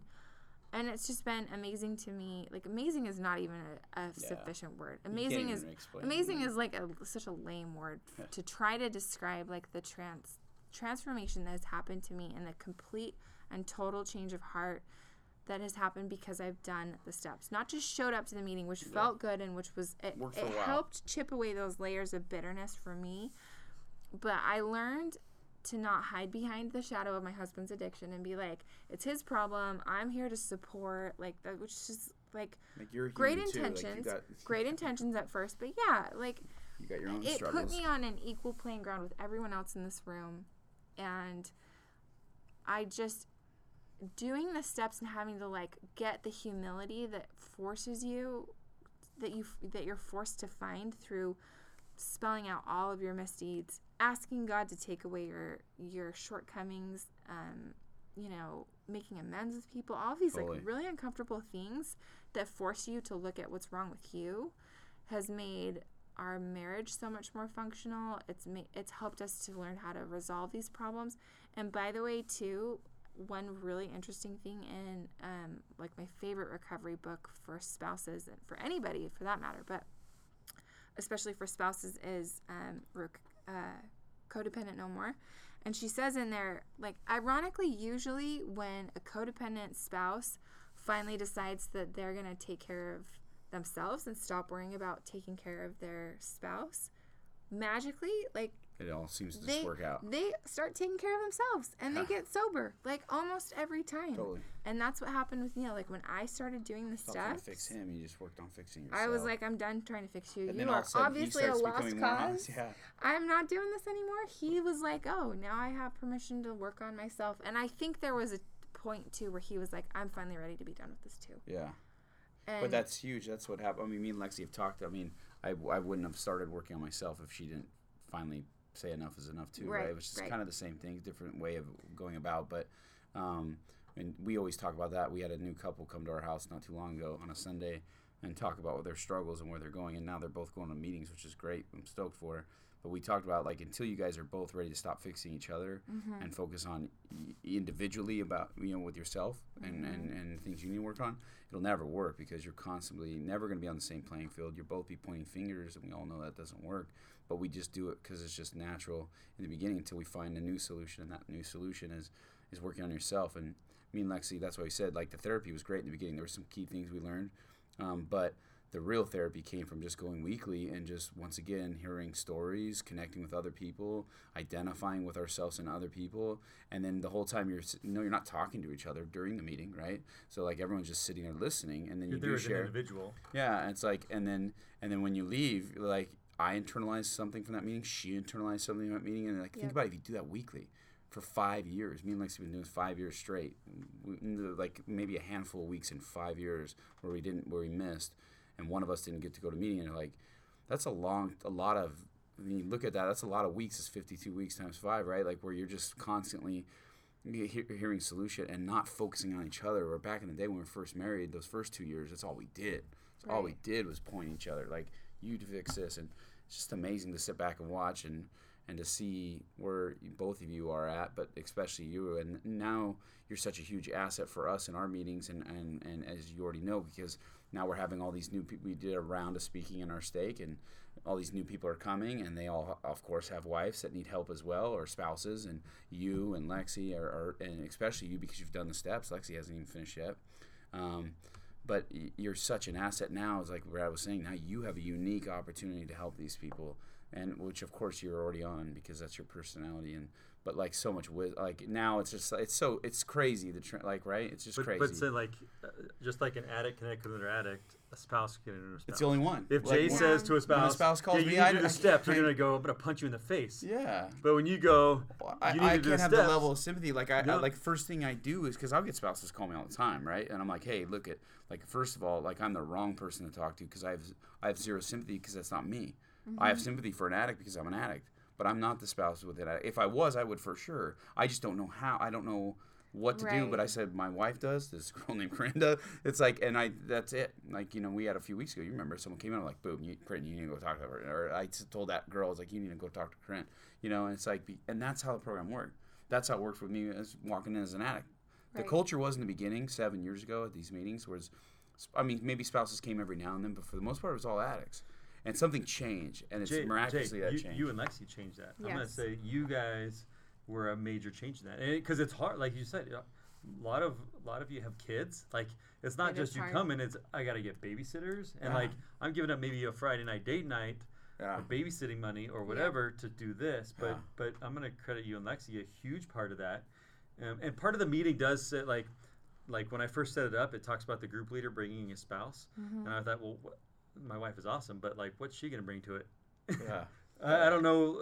It's gonna bring something, but besides a female voice, but more powerful when you have spouses there, sitting next to each other. and you can see both. And like when we have a room and like half of them are husband and wives at varying stages of what they're going through, there's nothing more powerful. I don't like. It's just words can't describe. For sure. And I'm like.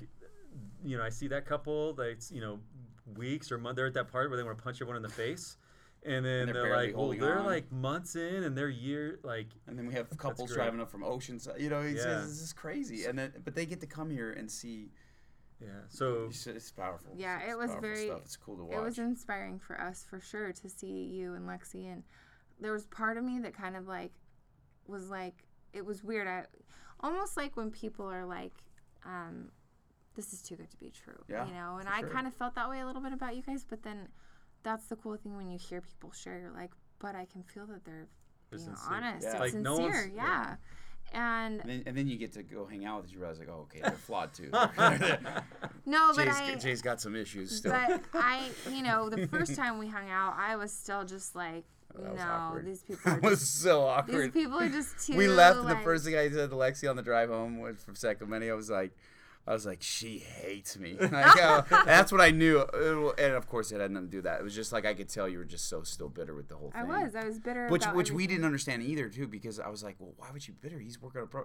Remember, once again, we didn't really know where Neil was at. Right. And that was huge, too, when Neil finally was like, I'm going to get honest with everybody For sure. here. And then he did. Because, I remember telling him, I'm like, bro, you got to start sponsoring people. Like, you every time he'd call me for himself, he was really good at talking about stuff that didn't seem like he needed help, you know what I mean? And so I would get help from the stuff he'd talk about because it was a new perspective. Right. Anyways.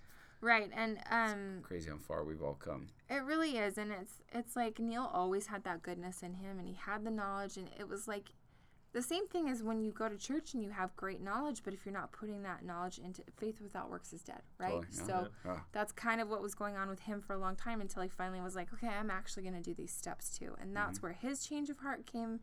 And I'll let him talk about that when it's his turn. But for me, I really thought I would never, ever be able to say I'm grateful for addiction. Are you grateful? Can you say that now? Those words were just I think I remember you saying that. And I've said it so many times now because I feel like coming into this room and hearing people share, there are only a few other things that I feel like I can do that bring the Spirit the same way. Like being in the temple, being here and watching those very, very sacred transformations happen with people who find, they find the atonement of Jesus Christ through this 12-step program, and they utilize this thorough repentance process. Totally, for sure. And you watch people actually, how many times do we get to have an insider's view of someone going from I'm a lost wreck, hopeless mess to I have gone through You hear 12 their steps. stories And every week. You're hearing a Yeah. new story every week. yeah, and seeing that transformation and then seeing it within myself too, of being like, I hate everyone here and I'm bitter against this whole thing. You're that one. I hate it. You're the to where transformation now. I'm thankful for Right. this addiction. And Not only am I thankful, but I love the people in this room deeply. Oh, like and it comes off in your shares. Like there's nothing more sincere than when you share about everything you've just shared on this podcast, but in a shorter version, and you're just like, and I know the women who are I know that you are blessing the lives of so many of these and I know these guys that are coming with their spouses who are like on the verge of their wife's still separated or whatever. They're going, oh my gosh, yes, she's here tonight.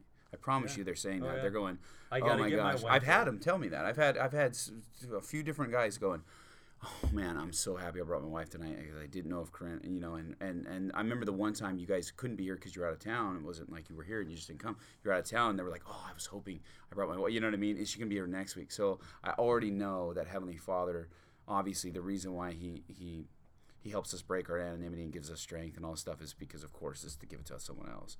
And you are for sure fulfilling that. And there are miracles that are just your testimony alone, right? That's all we really do is just share this stuff. But that's enough. Like, that's enough to inspire someone. That's enough. And you being on the podcast takes it another level, and that's why we've always wanted you on it. And it's been amazing to watch. It's just probably just as amazing as it was for someone to watch me, anyone else. Like, that's just how it is, and it's great. And you could have just took this recovery and disappeared, right? And been like, okay, we're cured now. I'm good. I don't have any resentments. Neil, keep going, and I'll bounce because I know women that have done that. I know men that have done that. I know all these people that have done that. but that doesn't last. It doesn't work. They always come back crying. Yeah.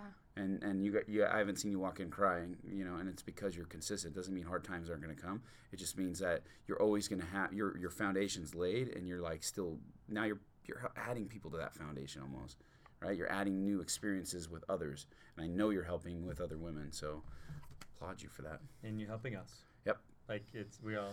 Everyone's just So Corinne, this is thank huge. you so much. This was a long form one. Yeah, I hope you enjoyed No it. reason to cut it I don't out. think we need to do news. Just saying. We have to do a quick. No, I don't want to do intro. news. This is so good. Like I don't even want to tap it. Oh yeah. Right. Like one thing. All right, We got to bro. talk about the scouts. Oh yeah, that was a big one. Okay. I'm so All tired. right. That was Until next amazing. time. Corinne, thank you so much. Thank you, seriously, you're amazing. Oh,